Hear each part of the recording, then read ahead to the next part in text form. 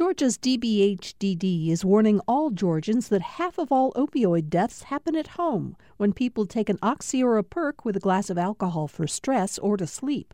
Learn more about protecting families from opioid overdoses at opioidresponse.info. Thanks for listening to the Political Rewind podcast. Be sure to like and follow us and rate us on Apple, Spotify, or wherever you get your podcasts.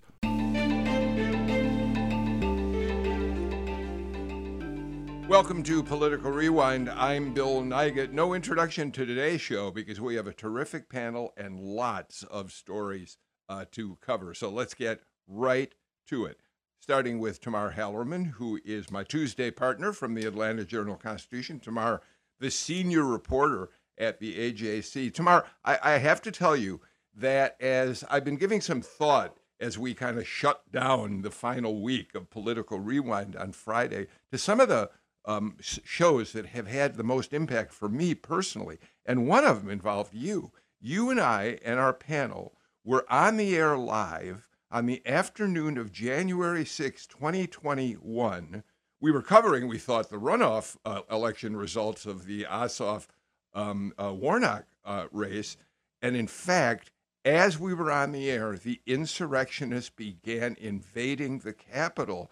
And because you had vast experience covering Washington and the Hill, and I spent a lot of time up there, we could sort of picture and talk about, as it unfolded, the places where it was happening. It was an extraordinary afternoon, Tamar, that I will not forget. Likewise, such an emotional day. I remember we were talking about, I believe Raphael Warnock had just been declared the winner in that race. It was looking like Jon Ossoff was going to win his race too. And I remember, Bill, you would cut into the show every 5 or 10 minutes. And it started with, wow, there's some protesters who made it up the west front of the Capitol, which was very unusual. Like, okay, discussion continues about the Senate races. He cut in. Well, they broke through a window. Oh my gosh, they're in the rotunda now. And I just remember feeling the shock in the moment and trying to process it all, keep my cool, be able to still talk about these Senate races. But for me, the Capitol is a place I spent 10 years of my career, and it means so much to me. And Bill, I mean, you handled it with such grace, and you were so smooth in weaving all of that in such a really emotional time, and I won't forget that day.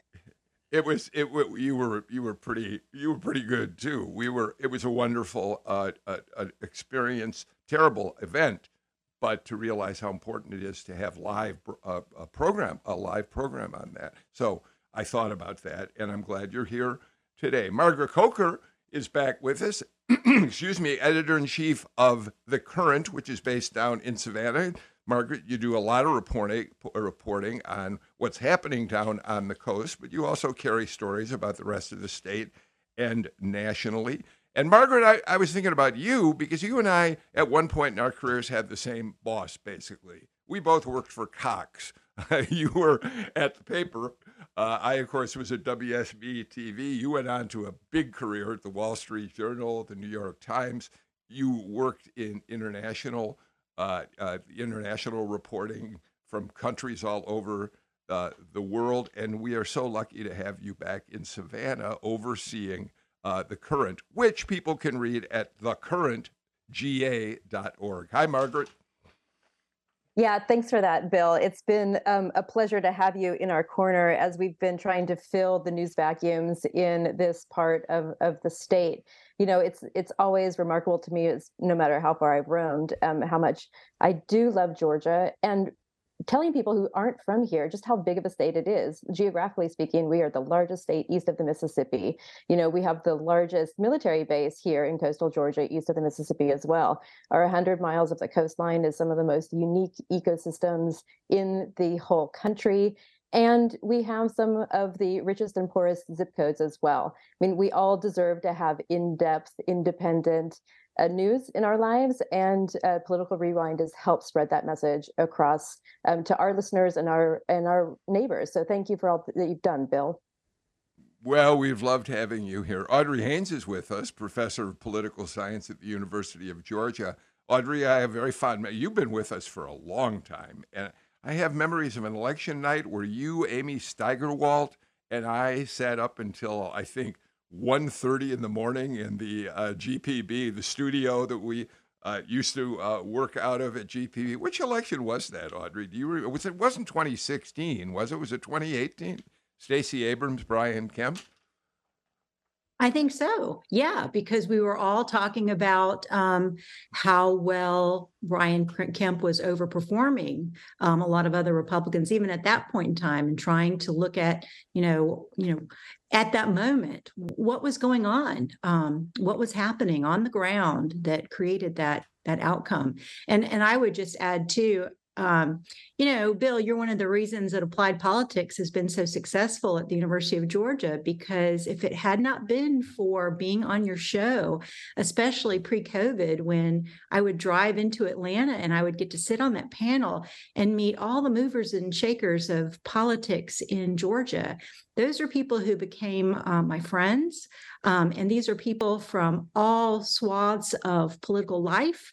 And so many of them were gracious, including yourself, and would come all the way to the University of Georgia to talk to students. And, I really believe that without access to those people and building those relationships, my program wouldn't be half as good as it is today. I think we have to give you credit for what a wonderful job you've done with the Applied Politics program, which helps train students for careers in politics. But thank you for saying that. Tammy Greer, I saved you for last for a reason. For the last few appearances on this show, we used to say Tammy Greer, political science professor, Clark Atlanta University. And for the past few shows, we haven't said that. We've just said, also joining us, political scientist Tammy Greer, because you weren't at liberty to talk about a very big move. Now you are, Tammy. So share it with our listeners. Starting in August in the fall, I will join Georgia State University in the Andrew Young School of Public Studies in the Department of Public Management and Policy as the director of the Bachelor's in Interdisciplinary Studies Social Entrepreneurship program, as well as a clinical assistant professor. Congratulations. It's such exciting news, Tammy. We're very happy for Thank you. All right, let's get right to it. Tamar, no one in certainly local news, and I would argue maybe nationally too, has followed the Fani Willis investigation more closely than you and your colleague Bill Rankin have. And now there's an interesting development. Brad Raffensperger, of course, testified quite some time ago before the Fulton County grand jury. But we're learning today that, or we learned yesterday actually from a Washington Post story, that that representatives of the special counsel, lawyers who are working with Jack Smith on the DOJ investigation of Trump's efforts to overturn the 2020 election, are in Atlanta to interview Raffensperger today. No doubt the infamous phone call will be part of what they ask him about. Yeah, and we've long known that he was of interest to the special counsel's office. Of course, Brad Raffensperger was at the center of efforts to overturn the election results in Georgia. He was put under extraordinary amounts of pressure, not only from former President Trump, but from many others in the state, like Senators Perdue and Loeffler, to try and overturn Joe Biden's victory. So it's no surprise that the special counsel wants to talk to him. What's been interesting is the long delay that it's taken for federal prosecutors to interview him. We know that they've talked to other people in Georgia, many of the alternate electors, I believe last year. So it's interesting that only now, years after the 2020 election, will they be hearing from the Secretary of State. It'll be interesting to see how Georgia plays into any potential indictments down the road, should that happen from DOJ. And of course, it leads to questions about the kind of overlap that we could potentially see between the federal probe and the Fulton County investigation, which we're expected to hear indictment announcements in August. There's been overlap, of course, with the fake electors. We know both teams are interested in that. Of course, the Raffensperger phone call with Trump is a centerpiece of Fani Willis's investigation locally. There's nothing that would stop DA Willis or force her to stand down should DOJ decide it want to move forward with this. But it does create a really interesting dynamic and some decisions for both camps to make in the weeks and months ahead. Yeah, we should point out that Jack Smith, he's been under some pressure and he's been criticized. He apparently decided to take on the at least to move forward more expeditiously with the Trump withholding of presidential documents, which he has now charged Trump with 37 counts of felony crimes. But simultaneously, he has been moving Margaret toward decisions about efforts to overturn the election. And there are those who believe that now that he really is focusing on fake electors, he's turned to fake electors in Nevada who have now agreed to some form of immunity in exchange for their testimony. There are people who believe this means that portion of his investigation is coming to a conclusion as well. And Georgia certainly features into that. Well, it certainly does. And, the men and women that were part of the alternate elector list here in Georgia, they have not really seen any opprobrium internally from the state party or among their communities. We had our politics reporter, Craig Nelson, at the GOP state convention in Columbus earlier in this month. One of those men, Ken Carroll, was on the executive board of the state party. He was running for office again. He didn't get reelected. But of course, David Schaefer has topped the list of Georgia's state Republican Party apparatus. We have our local congressman, Buddy Carter, who takes pictures with some of the fake electors who live here in coastal Georgia. So there is a reckoning to be had internally, I think, within the Georgia GOP. The people that will be sent to the national convention, the Republican National Convention next year, are going to involve some of these names. So until there is some sort of I think recognition or conclusion of these judicial investigations, I don't think that America can move on. I really don't think that Georgia's Republican Party can move on either. Tammy, we know through Tamar and Bill Rankin's reporting that Fani Willis has given some form of immunity to a number of the fake electors who are being investigated here by the Fulton County District Attorney's Office. But I think I'm right that we don't know who exactly those people are. And we do know, Tamar? Yeah, most of those are lower level people in the party. So less the people who organized the slate, not the David Schaefers, but the lower level folks who signed on closer to. Well, thank you, because that's what I was leading to, Tammy. David Schaefer continues to be vulnerable to a potential indictment. And, it's interesting. Burt Jones, the lieutenant governor, was removed from Fani Willis's investigation by Judge Robert McBurney because he felt there was a conflict of interest because Fani Willis had been part of a fundraiser for one of Burt Jones' general election opponent. But if the feds are investigating, I believe Burt Jones is suddenly vulnerable all over again. It's not going to be the same situation for him at all, Tammy.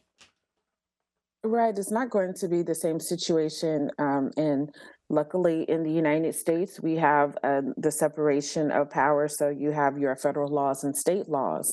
I think also, Bill, that I'm not sure if we really have given true thought in discourse or just in the conversation to how severe the actions of January 6th were, as well as these folks who are fake electors and the damage that it could do to this republic and this form of democracy that we have in the United States. It's also very interesting to me that the people who are supporting people who attempted to overturn an election now have discussions, interestingly, towing a line between supporting democratic forms of governments across the world, at the same time kind of liking those leaders who are toppling democratic structures around the world.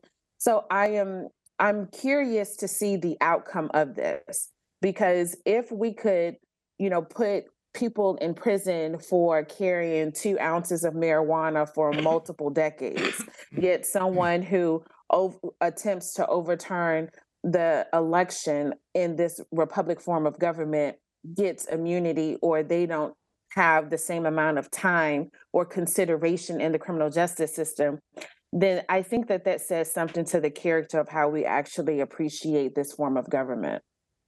Well, Tammy, you would concede that immunity in some cases, especially as Tamar points out, lower level people, is a time-honored tradition in prosecutors' offices to get to the bigger fish, right? So we don't want to suggest that that's necessarily inappropriate, but I know you didn't mean to do that. Audrey, jump in on this.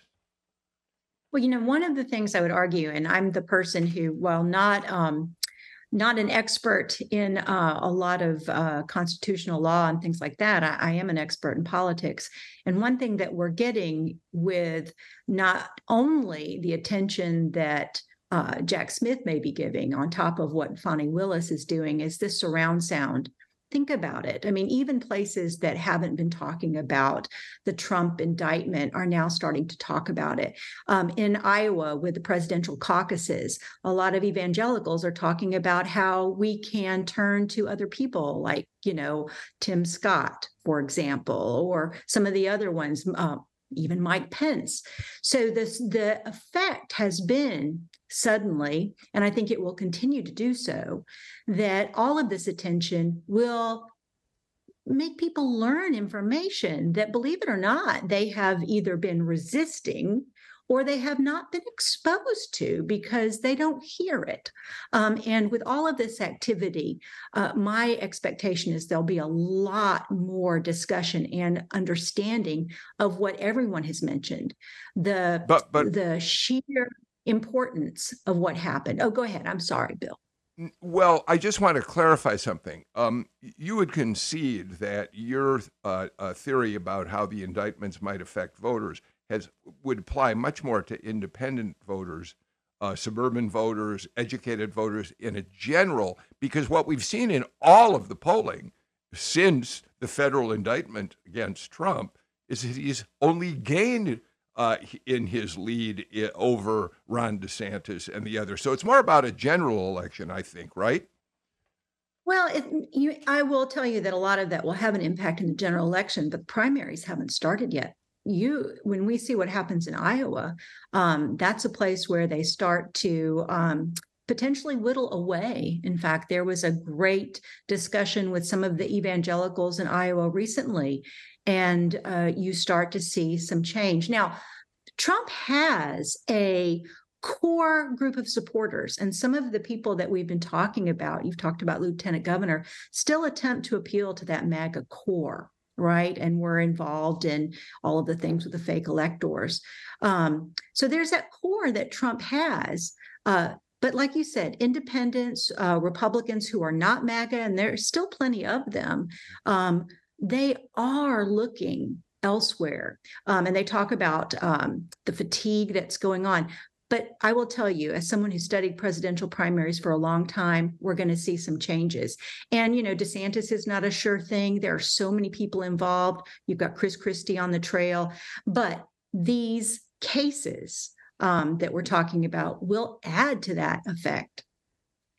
Okay, thank you for that. Tamara, let's move on to another story that relates to Brad Raffensperger. He's been under a great deal of pressure from mostly Republicans because he said he's not going to do anything about the Dominion voting systems, looking at what needs to be corrected until after the 2024 elections, not until 2025. But he has now sent a letter just this morning, based on reporting in the Jolt, to legislators calling on them to pass legislation next year that would make tampering with Georgia's election system a felony, carrying a minimum sentence of 10 years. we should point out it's already a felony, but the sentencing requirements are very much lower.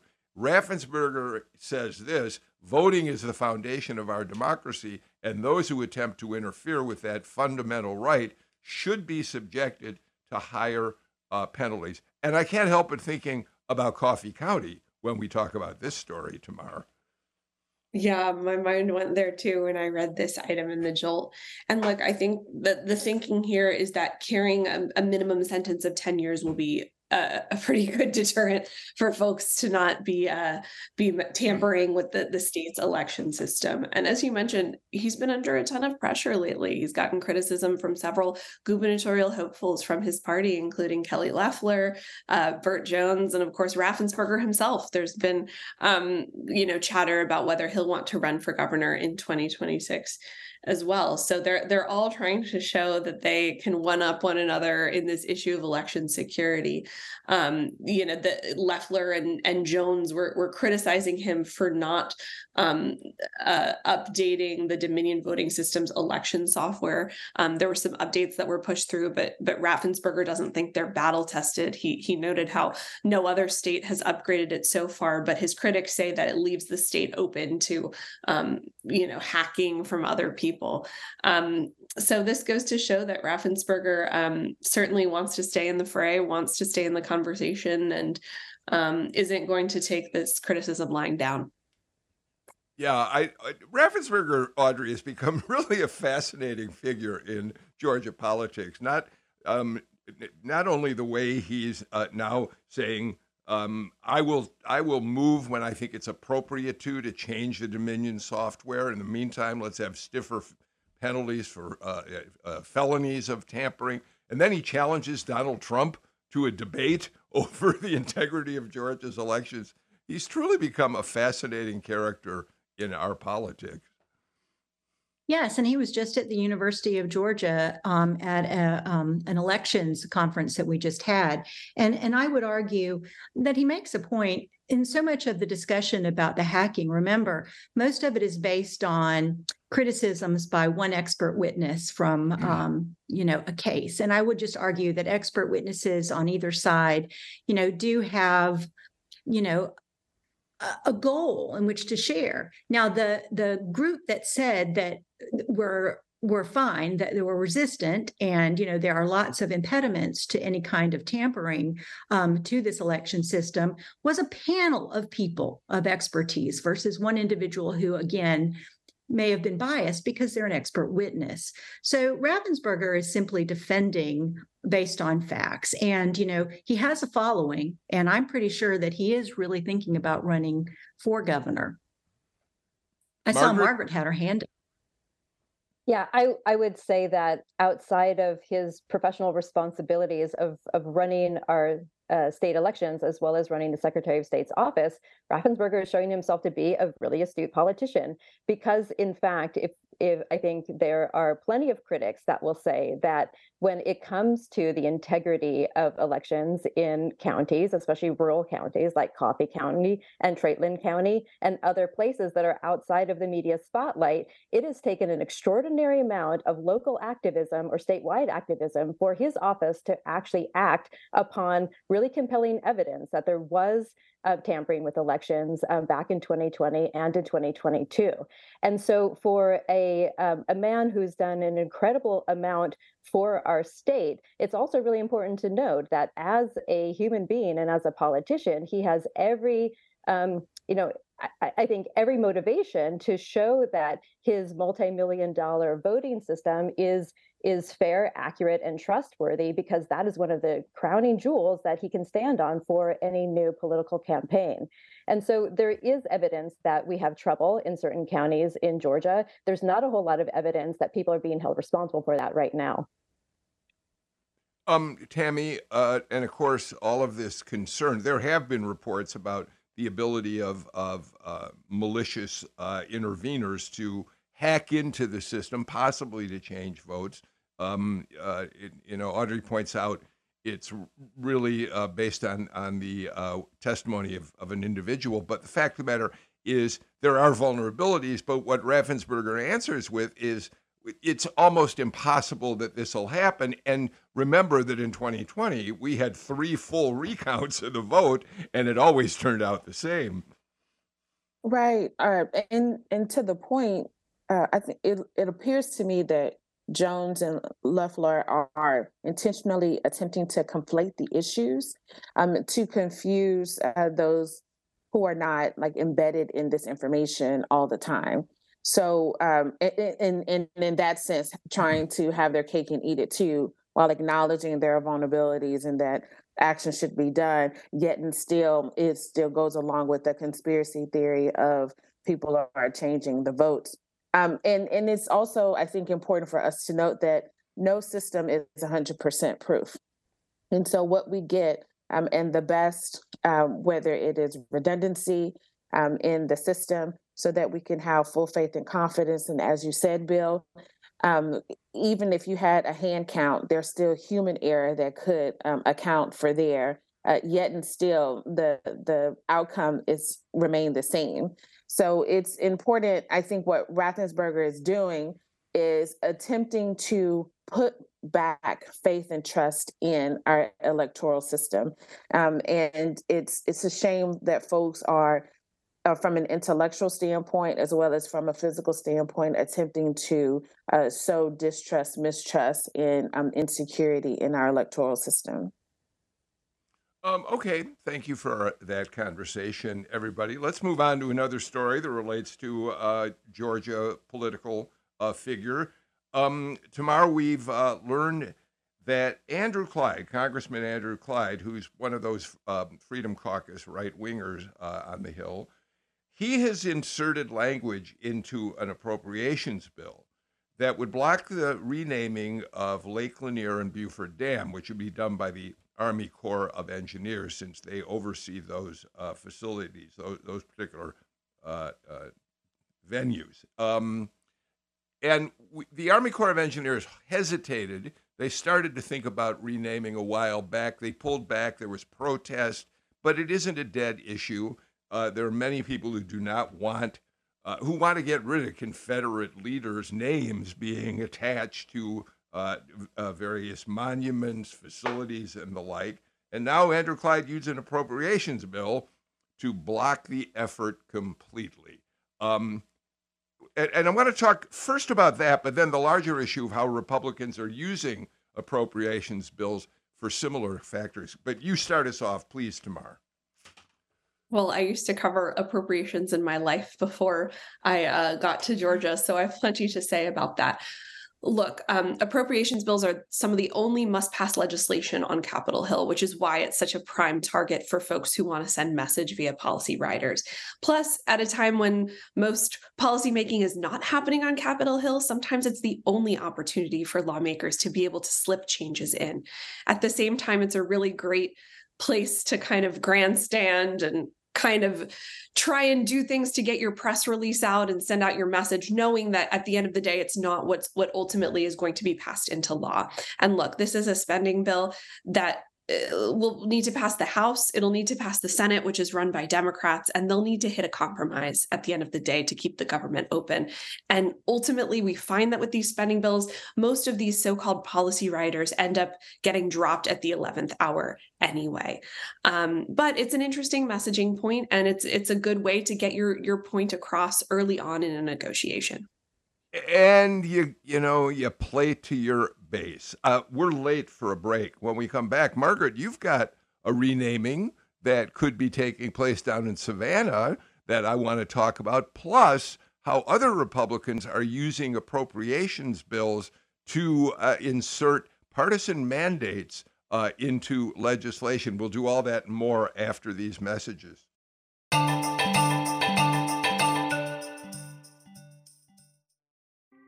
Thanks for listening to Political Rewind. If you like this show, you'll also like Georgia Today. It's a daily podcast from GPB News, bringing you compelling stories and in-depth reporting that you won't hear anywhere else. Join me, Peter Biello, for this quick and convenient way to get the best of GPB News' extensive coverage of the topics that matter to you, delivered directly to your device every weekday afternoon.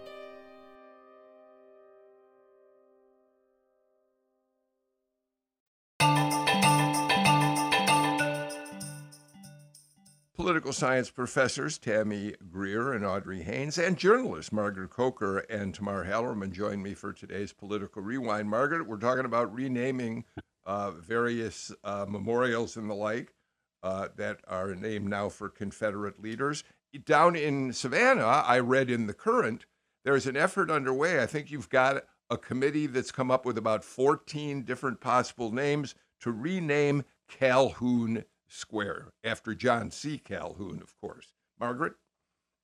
Yeah, that's right. We are also going through our own sort of racial and historic reckonings here in Savannah, whereby John C. Calhoun is no longer an appropriate name for one of our beautiful downtown squares. And some of that has to do with the history of him being a slave owner, but some of it also has to do with his history of being a South Carolinian. And for people who don't understand the very deep rancor that we have in Savannah between us and Charleston, that is also a sticking point. And so we've had a citywide, discussion about what to rename the square. And the city opened up the competition to residents to figure out what we want to look for in the future. And we have a short list now. So it has not been entirely without challenge in terms of whose naming rights we're finally going to choose. But we do have some really legendary people who come from Savannah who probably deserve the name more than a South Carolinian. Okay, well, we're going to watch. It'll be interesting. We'll read the Current to see what happens down there. Audrey, Tamar, let me come back to you on this first. So we talk about other efforts by Republicans, mostly far-right Republicans, to insert language into appropriations bills, which, as you point out, are the only necessary bills that Congress has to pass. And here are just some of the things that the far-right is trying to insert in spending bills. American military installations would be banned from having drag queen story hours for children. Women would have less access to mail-order abortion medication. The congressional office in charge of diversity and inclusion would be shuttered. Federal agencies would be barred from promoting critical race theory, and it goes on. And as you point out, Tamar, these are measures that are never going to pass the U.S. Senate, but they are a rallying cry for the base of the Republican Party and their messages that are being sent out from Capitol Hill to their supporters. At its core, and call me a cynic, every member of Congress, every elected official wants to be able to go to their constituents and say, look, I'm doing stuff. Re-elect me. This is a great way to do it because you're not actually doing it. I mean, it's a messaging strategy, right? You're able to show, hey, I got this issue inside this must-pass spending bill that my base really cares about. But there's no way that most of this stuff is going to make it into law at the end of the day. These spending bills are a compromise between Democrats and Republicans at the end of the day.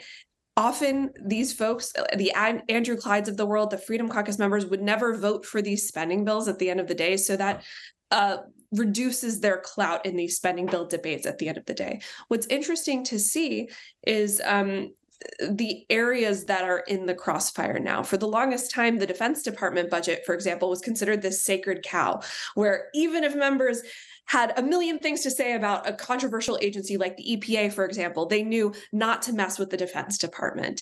For the longest time, DOJ was seen as one of those secret cows where really you don't want to mess with them too much either.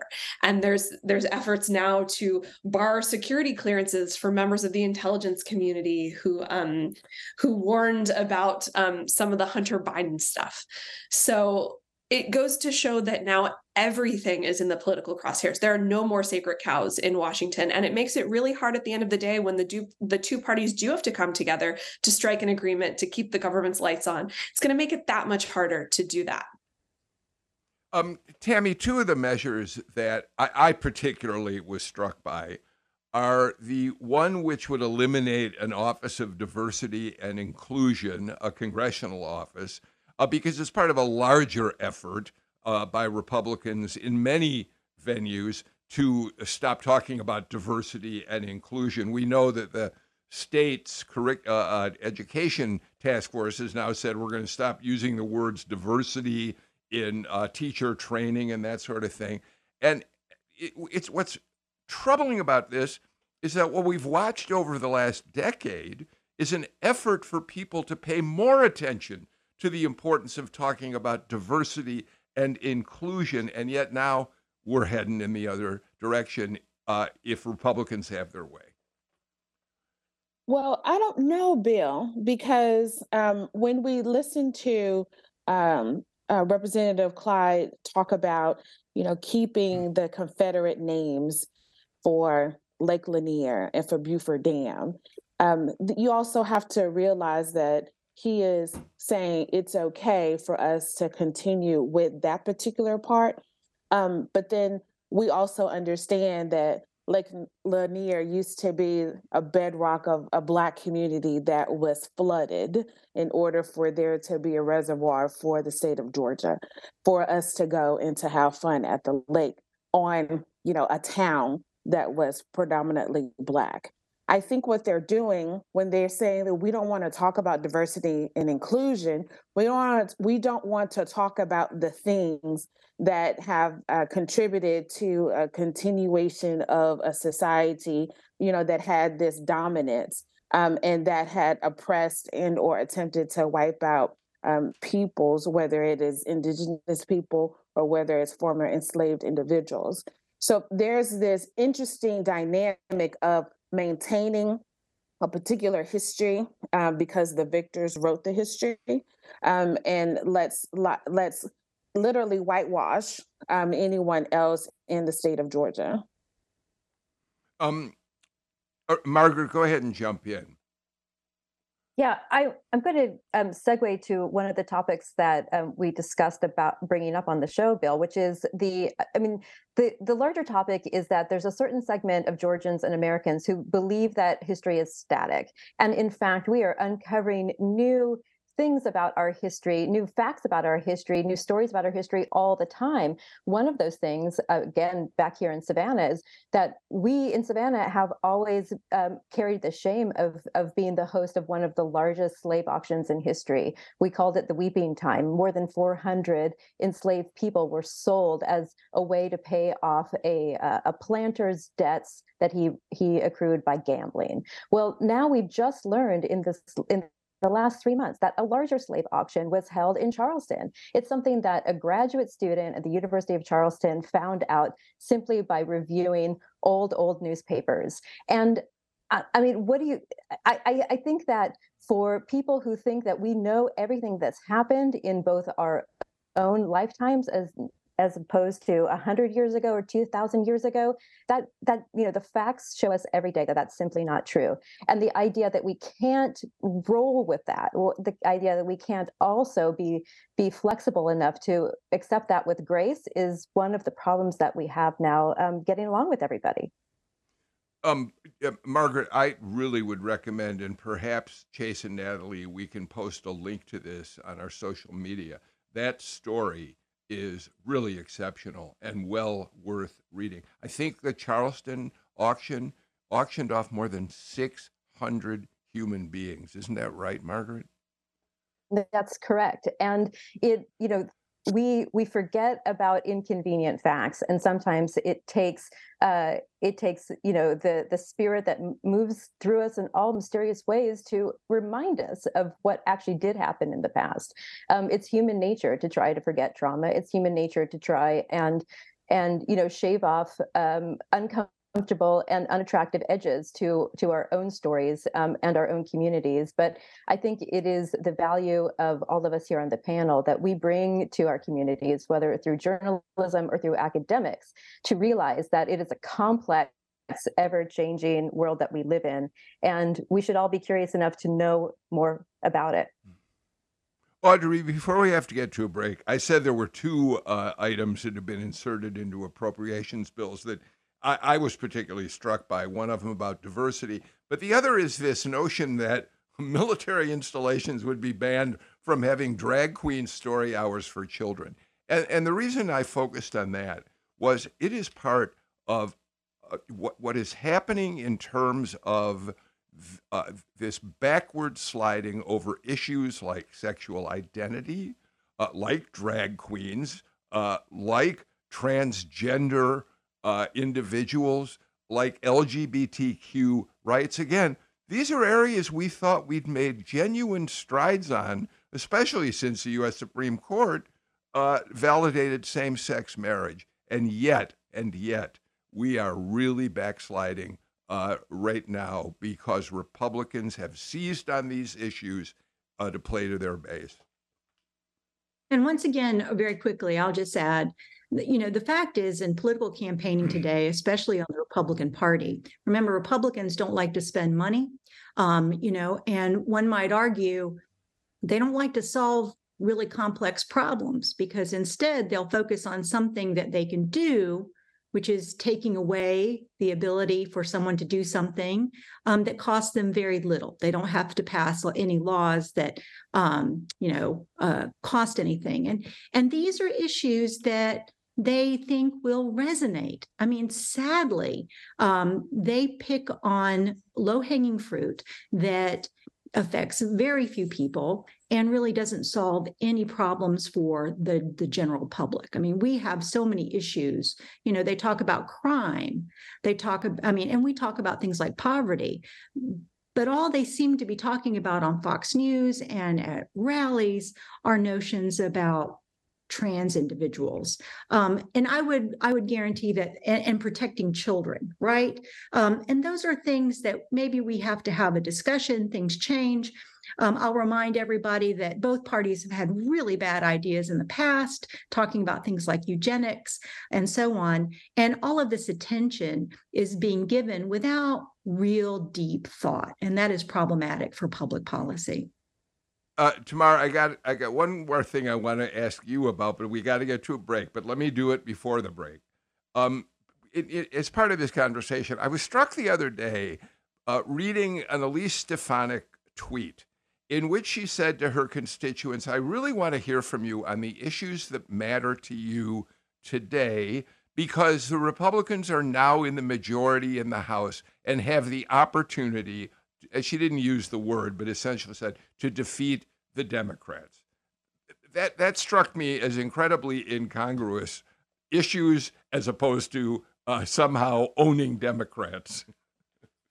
I mean, but isn't that a perfect kind of summing up of where we are in politics today? Yes, exactly. All right, let's get to our final break. Back with more in a minute.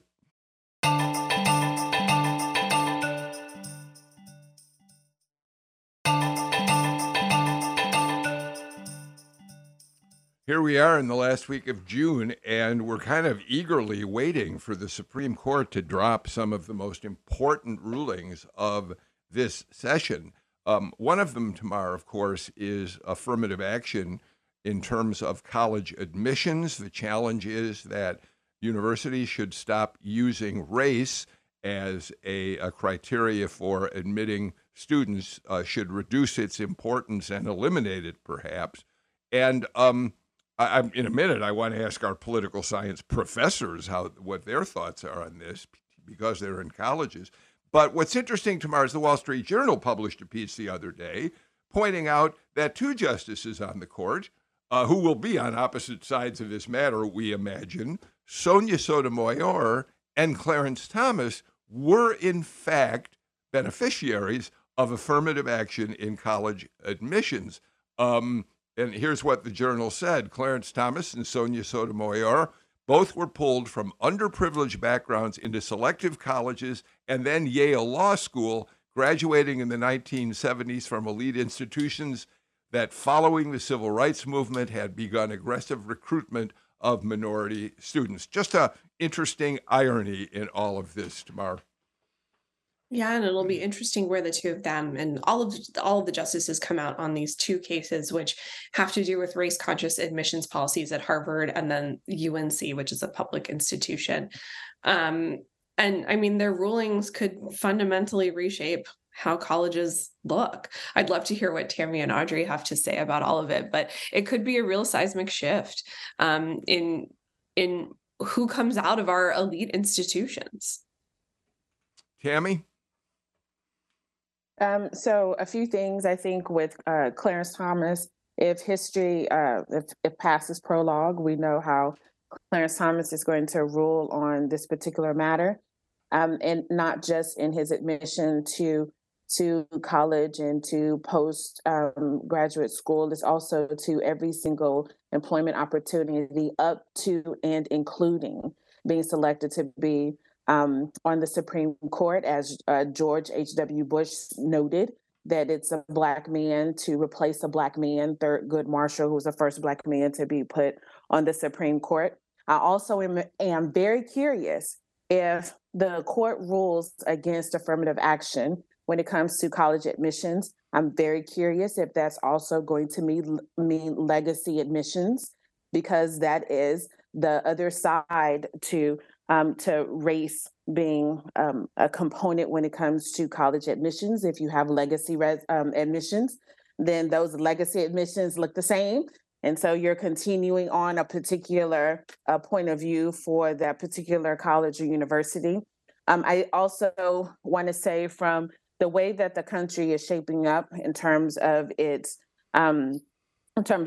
racial and ethnic diversity, to limit who gets into certain institutions, particularly those institutions that are prime spaces to get into some of the most prestigious employment opportunities, whether it's in the public sector or private sector, to limit the number of people from a racial and ethnic background who could be admitted into those spaces or allow the opportunity to be in those spaces, means that you will continue to have either a limited group of people to be in high level positions in government as well as the private sector, or you will then force government, public sector, as well as private sector to think beyond the ivory towers that are in higher education, and to look to other institutions who may not be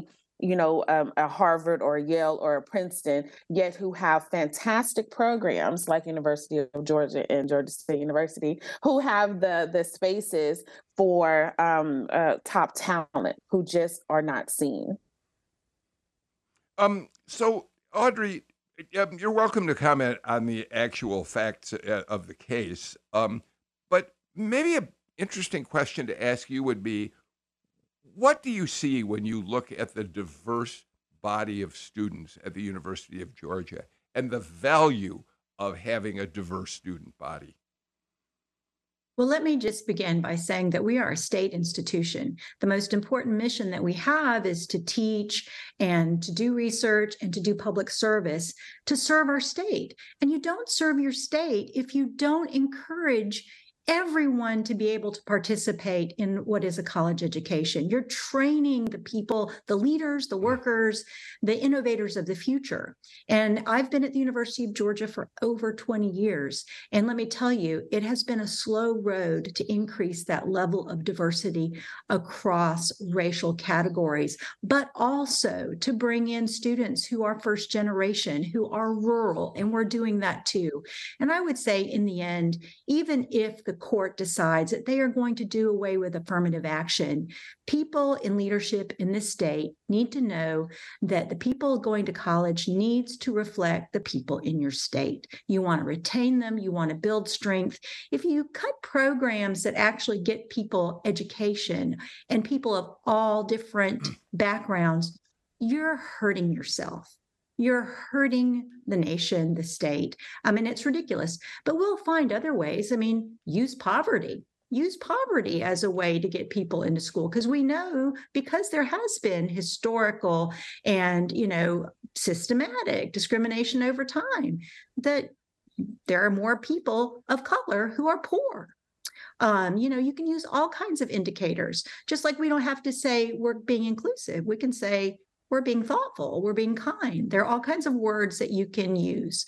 And people get stuck on the words like affirmative action, and the public does too. They have negative connotations about affirmative action, but they don't really understand a lot of what it does and its benefits to them.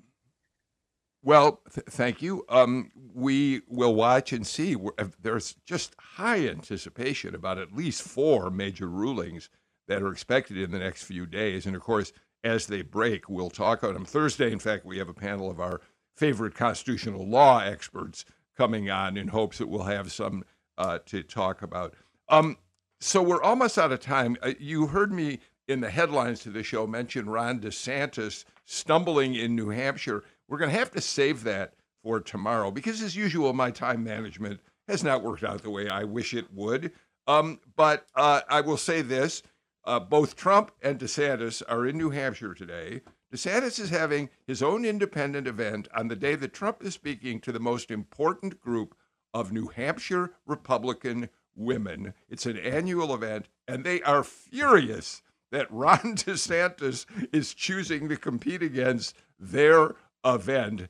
You don't want, if you're a candidate for president, to get New Hampshire Republican women angry at you. That's just one of the ways in which DeSantis has been having some troubles up in New Hampshire. And it's worth talking about because it tells us something about who he is maybe as a national candidate. But now we'll get to that tomorrow. In the meantime, I am so grateful to you, Audrey Haynes, Tammy Greer. Have fun with the triplets over the weeks ahead in the summer. Tamara Hallerman, Margaret Coker, great conversation. Enjoyed having you here enormously. We're back with another brand new show tomorrow. In the meantime, I'm Bill Nigut. Take care, stay healthy, and yes, be good to one another. Bye, everybody.